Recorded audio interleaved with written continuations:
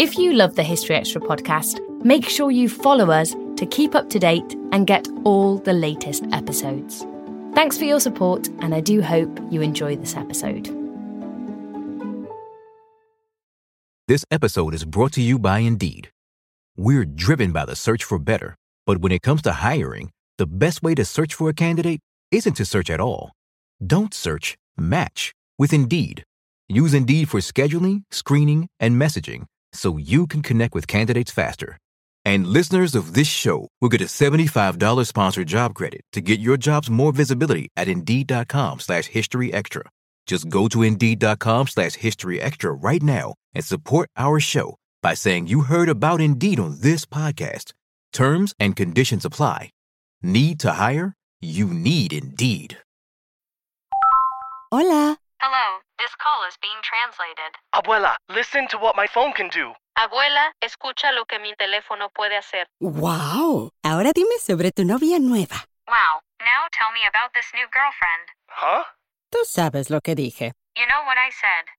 Language is no longer a barrier thanks to Live Translate with Galaxy AI on Samsung Galaxy S24 Ultra. Learn more at Samsung.com. Samsung account login required. Calls must be made using the native Samsung dialer. Families have a lot going on. Let Ollie help manage the mental load with new cognitive help supplements for everyone 4 and up, like delicious Lolly Focus Pops or Lolly Mellow Pops for kids. And for parents, try 3 new Brainy Chews to help you focus, chill out, or get energized. Find these cognitive health buddies for the whole fam at ollie.com. That's OLLY.com. These statements have not been evaluated by the Food and Drug Administration. This product is not intended to diagnose, treat, cure, or prevent any disease. Have you ever spotted McDonald's hot, crispy fries right as they're being scooped into the carton? And time just stands still. Ba-da-ba-ba-ba.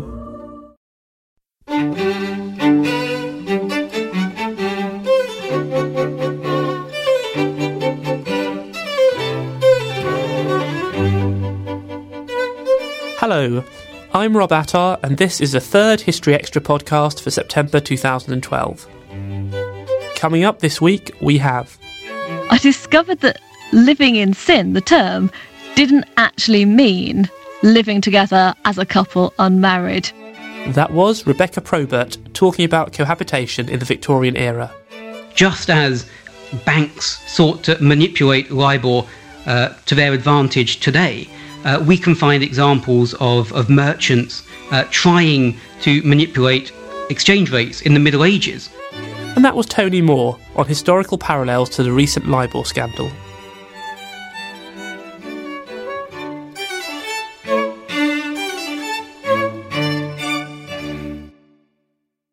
You're listening to the History Extra podcast, which is brought to you by the team behind BBC History magazine. You can find the magazine in all good newsagents and on subscription. Plus, we have a Kindle edition available on the Amazon website and an iPad edition on the Apple newsstand. You can find out more details of all of this, plus great subscription deals at our website, which is historyextra.com.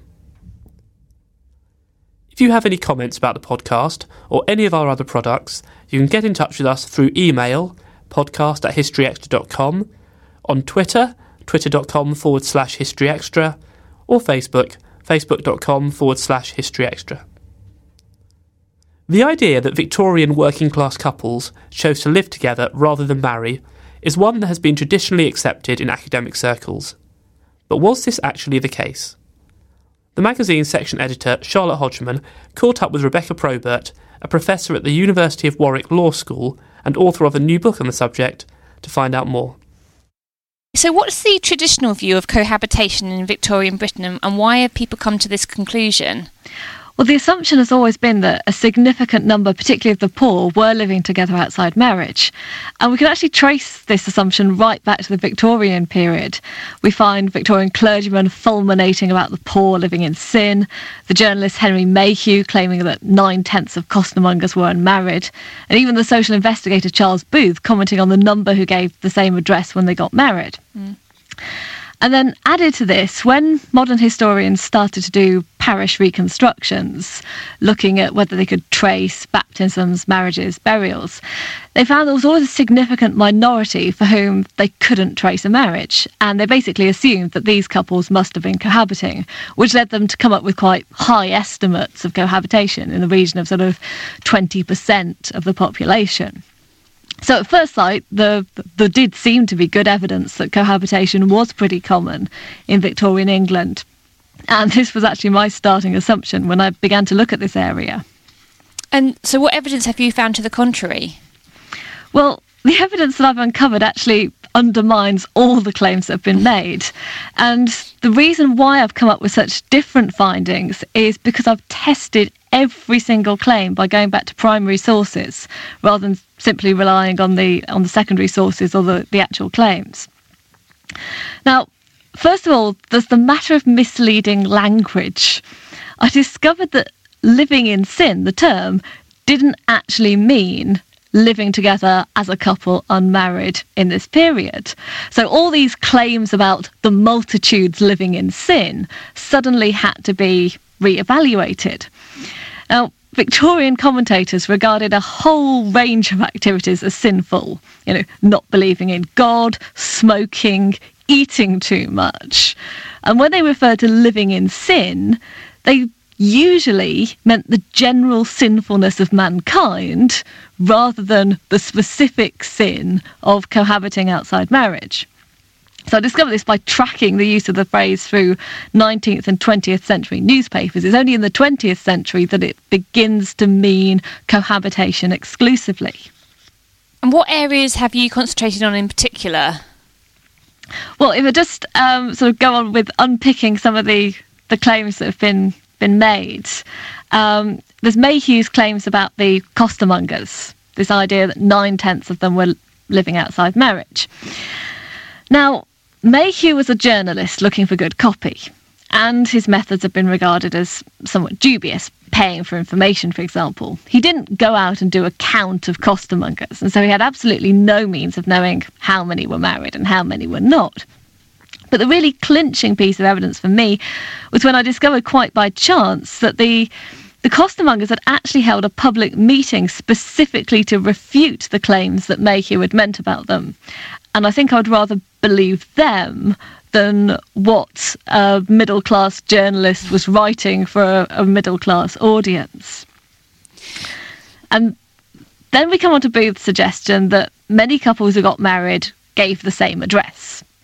Now, this is true. If you look at marriage registers, it's really surprising how often the same address is recorded.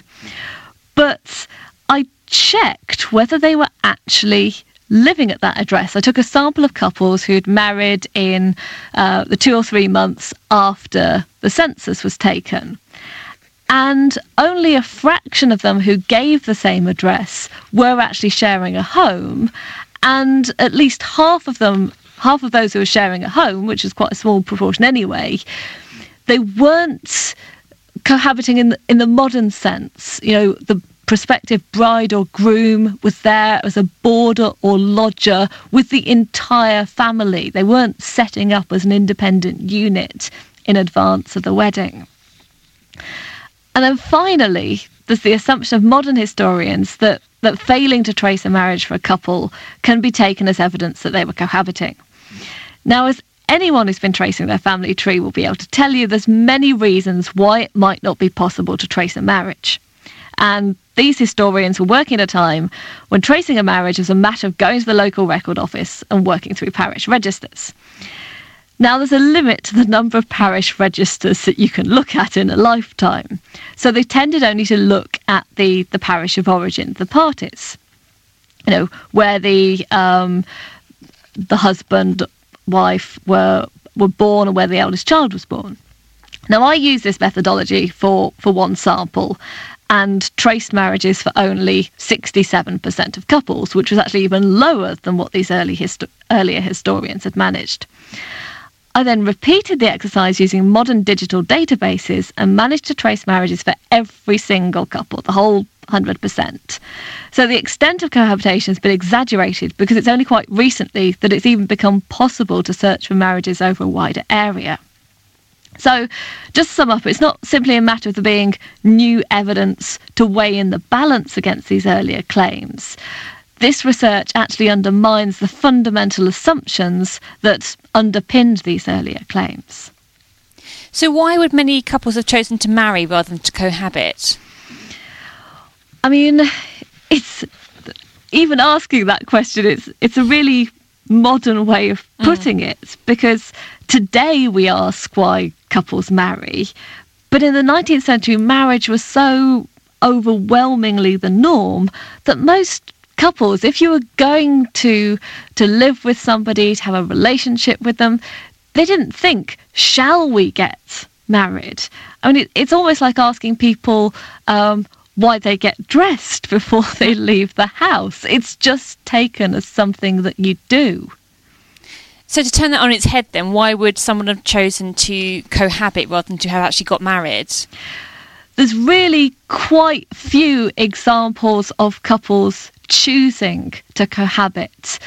The main examples that we know about are ones who were in love, who wanted to live with the other person, but couldn't get married because one of them was already married to somebody else. And the classic example here is, of course, George Eliot, who lived for many years with the fellow writer George Henry Lewes, but didn't have the option of marrying him because he was already married and divorce was simply not a possibility for a whole range of complex reasons. It's actually quite interesting, though, that a lot of couples prefer to marry bigamously rather than cohabit without any ceremony. And a lot of historians tend to lump bigamous unions and other void marriages in with cohabiting couples because in the eyes of the law, they're all just cohabiting. But there's a really interesting question. If cohabitation is acceptable, why would you risk the penalty for bigamy? We can see if we look at statistics on bigamy, it's much more common in the Victorian period than it is today, for example. It's not just the greater availability of the divorce, it's also the much greater acceptability of cohabitation.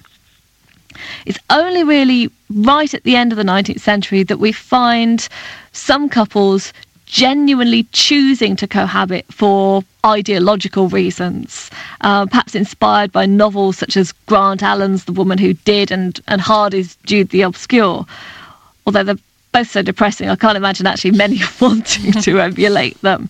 And the classic example here is that of, two classic examples, Eleanor Marx and Edward Aveling, whose story didn't really have a very happy ending either, because Edward secretly married somebody else, and when Eleanor found out, she committed suicide. And then more positively, you have James Sullivan and Elsie Lanchester, the parents of Elsa Lanchester, the 20th century actress, who are both bohemian socialists and decided that they were going to live together and not get married. But that's really only right at the end of the period and very small and specific groups of people. And how were cohabiting couples have been viewed and any children that they had within that relationship? Well, the children, of course, are illegitimate with all the consequences that has. Cohabiting couples, at an institutional level at least, they're viewed very, very negatively. I mean, if you read reports of debates in Parliament, it's a common ploy for MPs opposing a particular law to claim that cohabitation is going to increase as a result of it. And that can be in things as apparently unrelated as employment law. Cohabitants, of course, had no legal rights. They didn't get any protection from the law because they were living together. The only thing that worked in their favour was that English law in this period was quite technical in its approach, and it didn't like disentitling people on the basis of their moral status. So if one cohabitant made a will in favour of the other, for example, then the fact that they were cohabiting didn't affect their rights under that will, but they basically had to take positive steps to confer any kind of legal rights on each other. Were cohabiting couples more common in the lower classes, or was there no sort of class divide in this at all? It's really, really difficult to tell because you're talking about such small numbers. We know about the high-profile ones. There's always a sort of cluster of writers and artists who lived in cohabiting relationships, either because one was already married or because they subscribed to a more bohemian way of life. The assumption, as I said at the start, has been that cohabitation was common among the poor, but that doesn't seem to hold true from the evidence. But when you're talking about a fraction of 1% cohabiting, a couple of individuals in any sample might skew your figures totally. And the same is true if you're trying to work out whether cohabitation levels are rising or falling in the Victorian period, or whether it's more common in the 18th century or the 20th century. Basically, throughout the 18th century, throughout the 19th century, it is a tiny proportion. It's only in the 20th century that it starts to grow, and only really in the 1960s that it becomes statistically significant and you can start doing proper analysis of trends. And your research forms part of a wider project. Yes. Have you found any evidence of cohabitation in other periods? Is the Victorian era any different? The Victorian period doesn't really stand out. When I came to it, I'd already looked at the 18th century and the early 20th century. So I was prepared to find a different picture in the Victorian period based on all this evidence that I outlined at the start. What I found was that there didn't seem to be any significant increase in cohabitation during the Victorian period. It is pretty low and pretty flat all the way through the 18th century, 19th century and start of the 20th century. And was there such a thing as common law marriage during the Victorian period as the sort that we know today? Well, there wasn't such a thing as common law marriage then. There never had been, and there isn't now either. There's this really popular idea that English law did once recognise common law marriage and that this was abolished by Lord Hardwicke's Act in 1753. This is actually a myth based on a misunderstanding of 18th century marriage law. And there's an even wider myth that there is such a thing as common law marriage today, whereby couples who live together for a certain period are entitled to the same rights as if they were married. Now, couples who live together get some rights, but certainly not the same package that they would get if they had married. And it's only in the late 1970s that we see that myth emerging, that's the case. Do you think that would have made many people want to marry? Is that part of it, do you think? Or was it purely like a religious and, like you say, something that was just natural? It all forms part of the background. I don't think people consciously think, I have to get married for the legal rights. But the common law marriage myth does seem to change the terms on which people operate, because you're not thinking consciously, I have to marry for these rights, but you're thinking, well, it's all the same now. It doesn't matter whether I get married or whether I live together. And it's in the wake of the common law marriage myth emerging that you see a really significant increase, not only in cohabitation, but also in couples living together and having children, because they feel confident to do so. They feel that they're going to have some protection if they do so. And it is all a myth. And have you found any evidence to suggest that those who were found to be cohabiting in the Victorian period were maybe forced to marry, either by the church or by family? There's certainly encouragement to marry. One of the reasons why just going back to Charles Booth's survey about couples giving the same address when they married, one of the reasons I think why couples were giving the same address when they got married, even though they weren't living at the same address, is because Victorian vicars might waive the fees if they thought a couple were cohabiting. So if you pretended to be living together, this was a way of doing it for free. You don't tend to have marriages being forced by the parish in the 19th century, which you do find in the 18th century. If the woman gets pregnant and the parish then says to the man, right, you're going to marry this woman. You don't find that in the 19th century to the same extent. But there is a lot of social pressure. And one of the couples I mentioned, James Sullivan and Edith Lanchester, the family, I think, did try to have her locked up to stop her cohabiting with James. But it was held that the law didn't have the power to do that. We don't always realise just how much our negative thoughts and experiences stick with us and weigh us down. You may find your brain constantly running through a highlight reel of bad moments. That comment your friend made last week that hurt your feelings. That frustrating thing your mum does. Or that silly thing you said in a meeting. Maybe it's time to get it all off your chest. Whether it's a tiny annoyance or something much bigger, talking about it can give you some relief and lead you to a potential solution. That's where therapy comes in. It's a safe space to share whatever's weighing you down and learn to process it, so your internal highlight reel can focus on the good stuff. And BetterHelp offers affordable online therapy on a schedule that works for you. Connect with a licensed therapist by text, phone, or video call. Start the process in minutes and switch therapists anytime. Let it out with BetterHelp.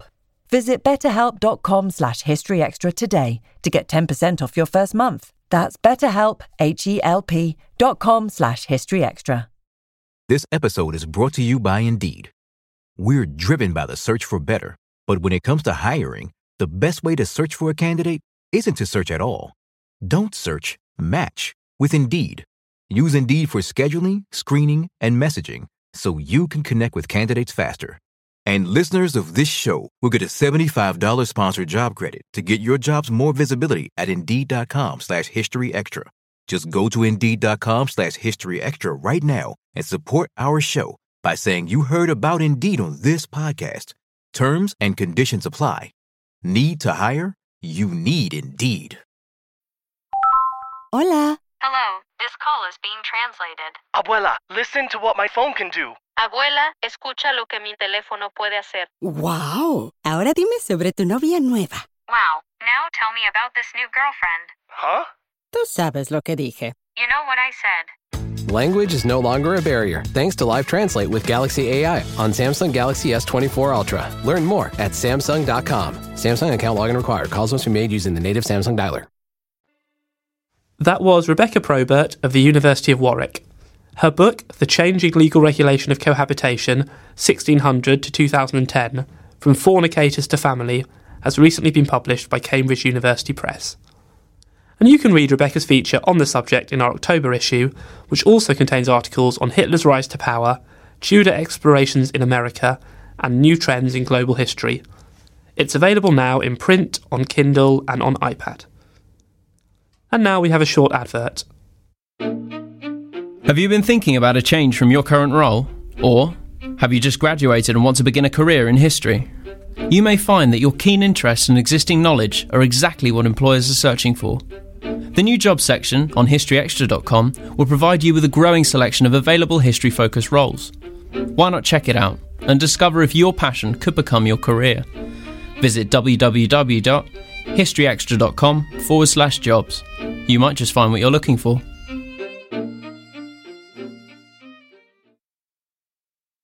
Before our next interview, I thought I'd give you a quick heads up about our forthcoming First World War Day.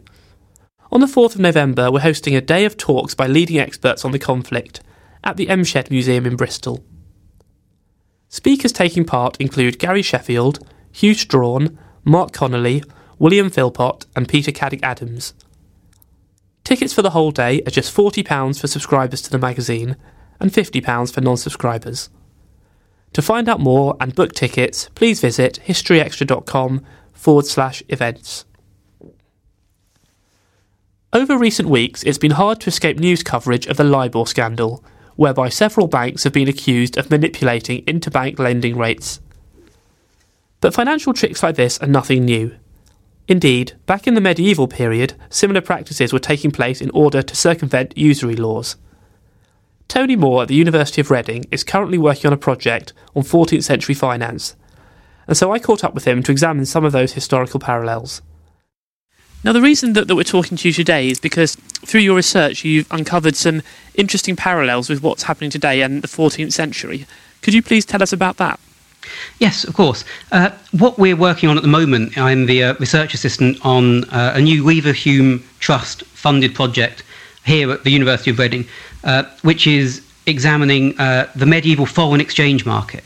So today the foreign exchange market is one of the biggest financial markets. It's estimated in there are probably around $1 quadrillion, that's $1,000 trillion worth of foreign exchange transactions taking place each year, possibly more now. And in the Middle Ages, the FX market, the foreign exchange market, was another big driver of profits for banks. And what we're interested in is, or what we're looking at, is the idea that just as banks, to a certain extent, sought to manipulate LIBOR to their advantage today, we can find examples of merchants and people involved in the foreign exchange trade trying to manipulate exchange rates in the Middle Ages to increase their profits in the same way. And am I right that there was something of a religious dimension to what was happening in those days? Yes, and this gets us back to the comparison between financial engineering today and in the Middle Ages. The goal of financial engineering, much in the same way as normal engineering, is to get around an obstacle, is to resolve a problem. So while an engineer might see a river and think, how can we get from one side to the other, we'll build a bridge, a financial trader would see a restriction, a regulation, a way of stopping him from making money and thinking, how can I get around this? And in the Middle Ages, the big restriction was the usury prohibition. It was the disapproval of charging interest on loans. The idea that this was unchristian to charge your brother in need to try and make money from him because he needed to borrow. So what the bankers or the financiers were trying to do in those days was essentially getting around this religious law, but how could they do that without being found out?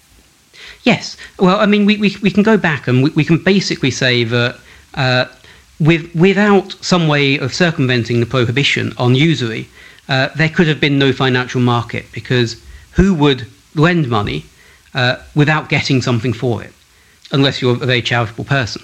So there must, I mean, this is where we get to the idea that the circumvention of certain restrictions is not inherently wrong or evil or bad. Sometimes it's necessary in order for a market to function. So the merchants, the medieval merchants and financiers are looking for ways of disguising interest within other transactions. The way that exchange rates could be manipulated to provide profits, to provide interest, is in fact what we're really interested in the current project. So the most sophisticated way that medieval bankers came up with to disguise the charging of interest, and in fact a method which dominated the international trade and financial markets from the Middle Ages until well into the early modern period, the 17th and 18th centuries, used what are called bills of exchange. Now, bills of exchange were foreign exchange instruments which were originally developed as a means of transferring money from one place to another for trading purposes, but they also involved a credit element. So to go into some detail here, the bill of exchange itself simply stated that the seller of the bill had received a sum of money in the local currency from the buyer of the bill in place A, and he was to repay this money in another place in the currency that was current there at a set exchange rate. Now, because, of course, medieval communications were much slower than we have today, there was always a time lag, a gap, quite substantial, between the buying and selling of a bill of exchange and its settlement, between person A receiving the money and then repaying person B in the second place. So there's a credit element. And obviously, the greater the distance between the two places, the longer the time lag, which was known as the usance period. So in effect, what we have is the seller of a bill of exchange was effectively borrowing money, and the buyer of a bill of exchange was lending it. But in order for this to function as a proper credit instrument, there needs to be some way to compensate the lender, in this case the buyer, for the time value of their money, basically to pay interest. And they achieved this by manipulating the exchange rates at places A and B. And it might make it clearer if we sort of go through an example. So this is an example taken from a document in the State Archives of Venice. So in Venice, on the 26th of September, 1442, Francesco Venieri and his company sold a bill of exchange for 150 ducats to Cosimo de' Medici, the famous Medicis, which was to be payable. So they received 150 ducats in Venice, and they were to repay the Medici in London in 3 months' time at the rate of 44.5 pence sterling for every ducat.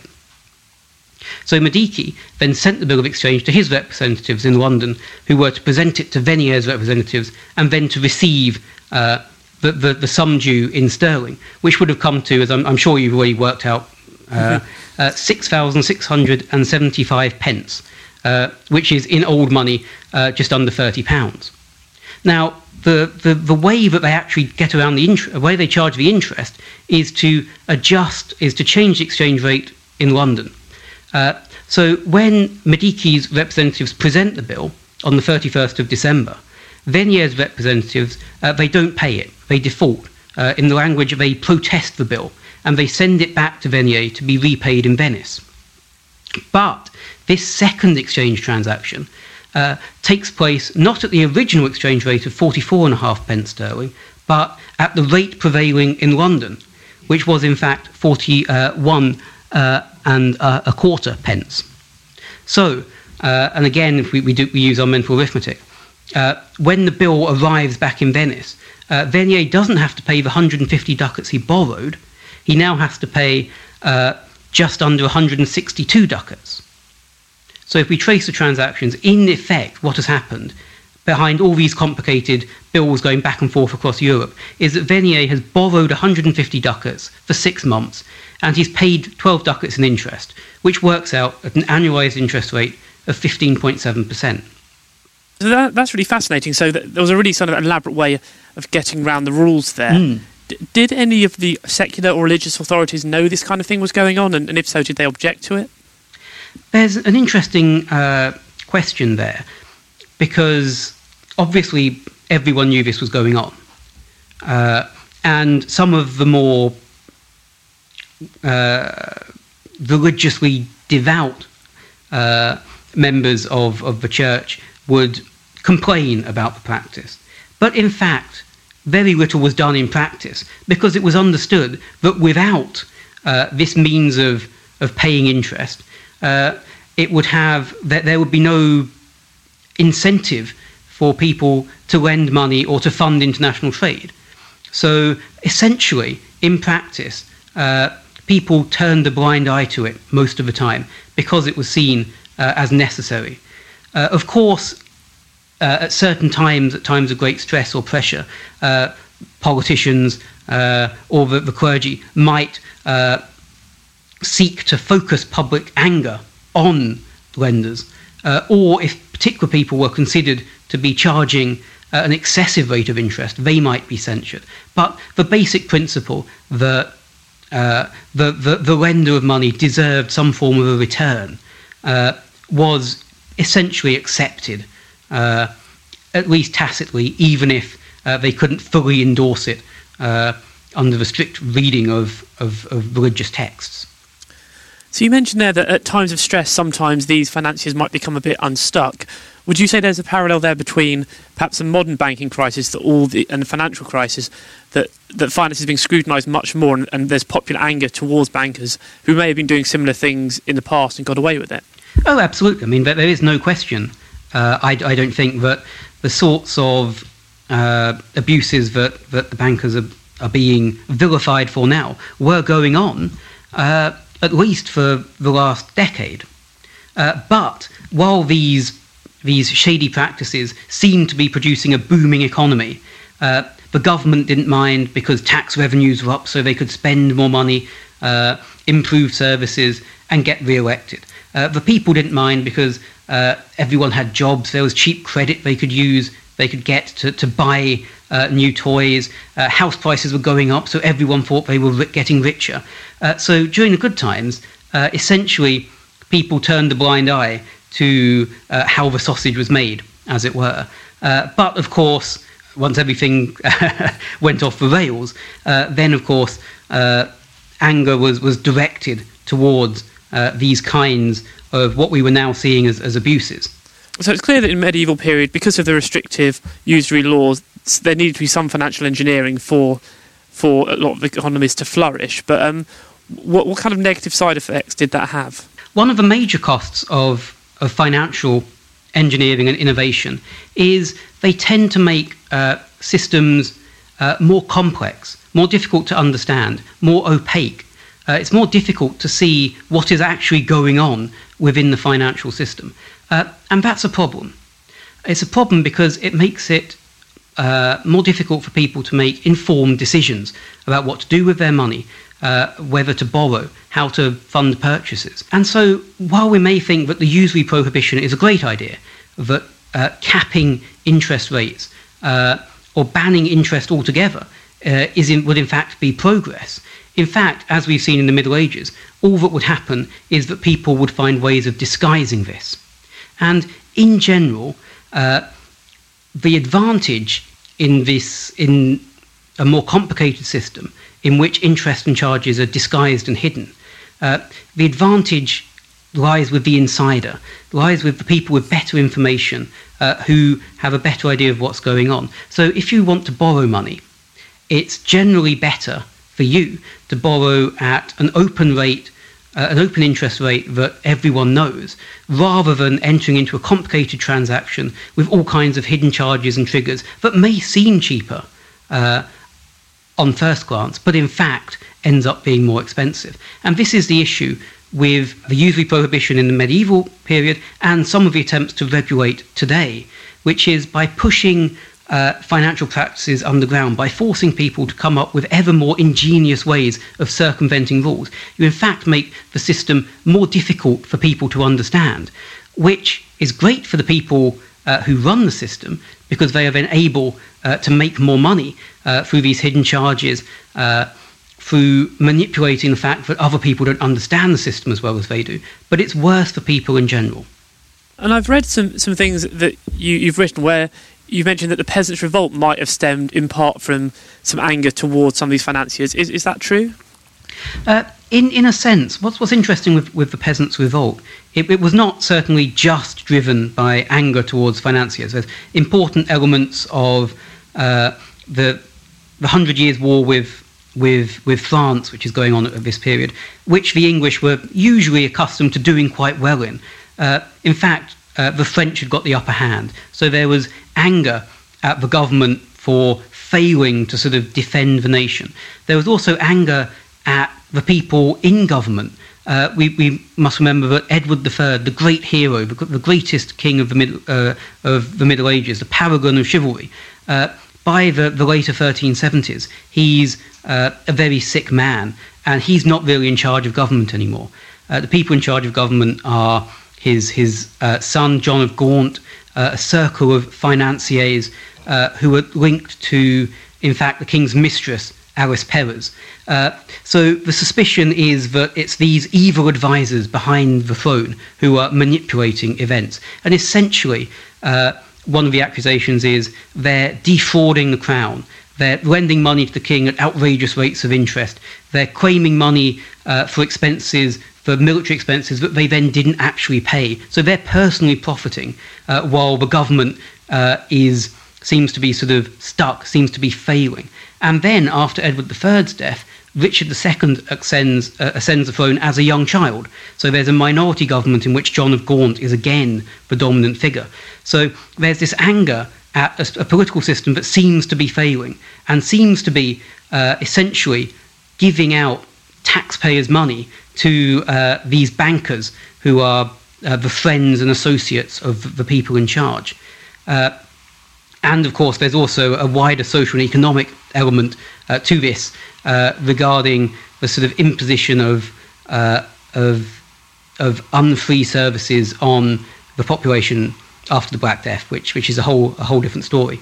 The bit we're interested in at the moment is the sort of the political anger at the government and at the bankers who were intimately associated with that government. And am I right that one or two of them even came to a sticky end during the Peasants' Revolt?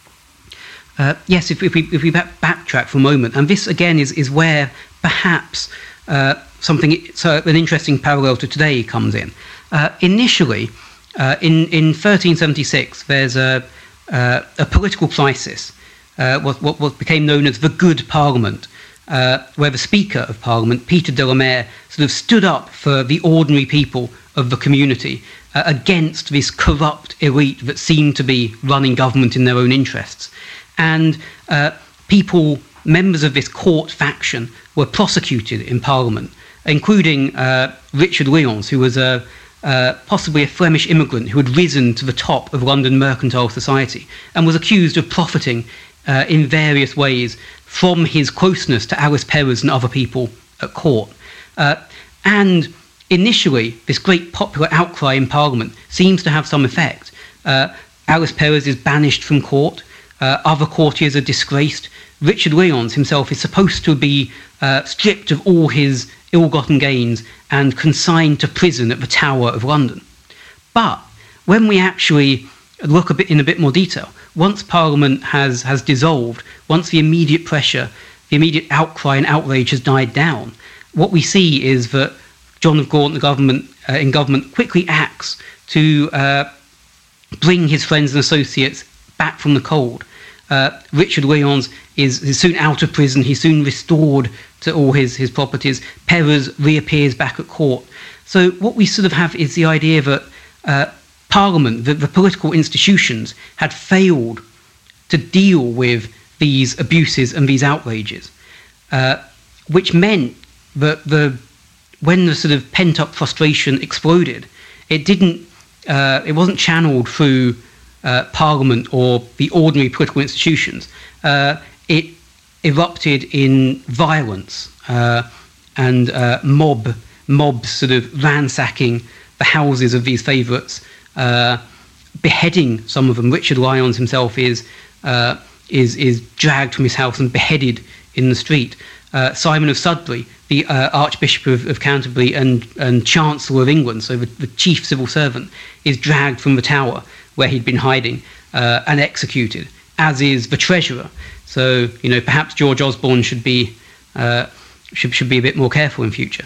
But the idea here, and again, it's one that, although you wouldn't want to overstress the connections, but it's something we can see today, which is if the established political institutions don't seem to be dealing with the deep-rooted problems, and I think today we can say that the government doesn't seem to have a handle on the problems in the financial industry or in the wider economy, then if ordinary established institutions don't seem to be able to deal with these deep-rooted issues, then there is the risk of an outbreak of a more popular revolution from below. That was Tony Moore of the University of Reading. Tony will be co-authoring a wider article on medieval finance that will appear in BBC History magazine in the next few months. You may well have views on what Tony said, so do get in touch to let us know what you think on email, podcast@historyextra.com, or one of our social media channels. That's about all for this week's episode. We'll be back next week when we'll be discussing the history of gas, among other things.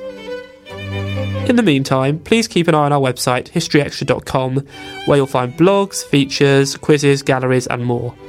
And don't forget you can find our new Kindle and iPad editions on the Amazon website and the Apple newsstand respectively.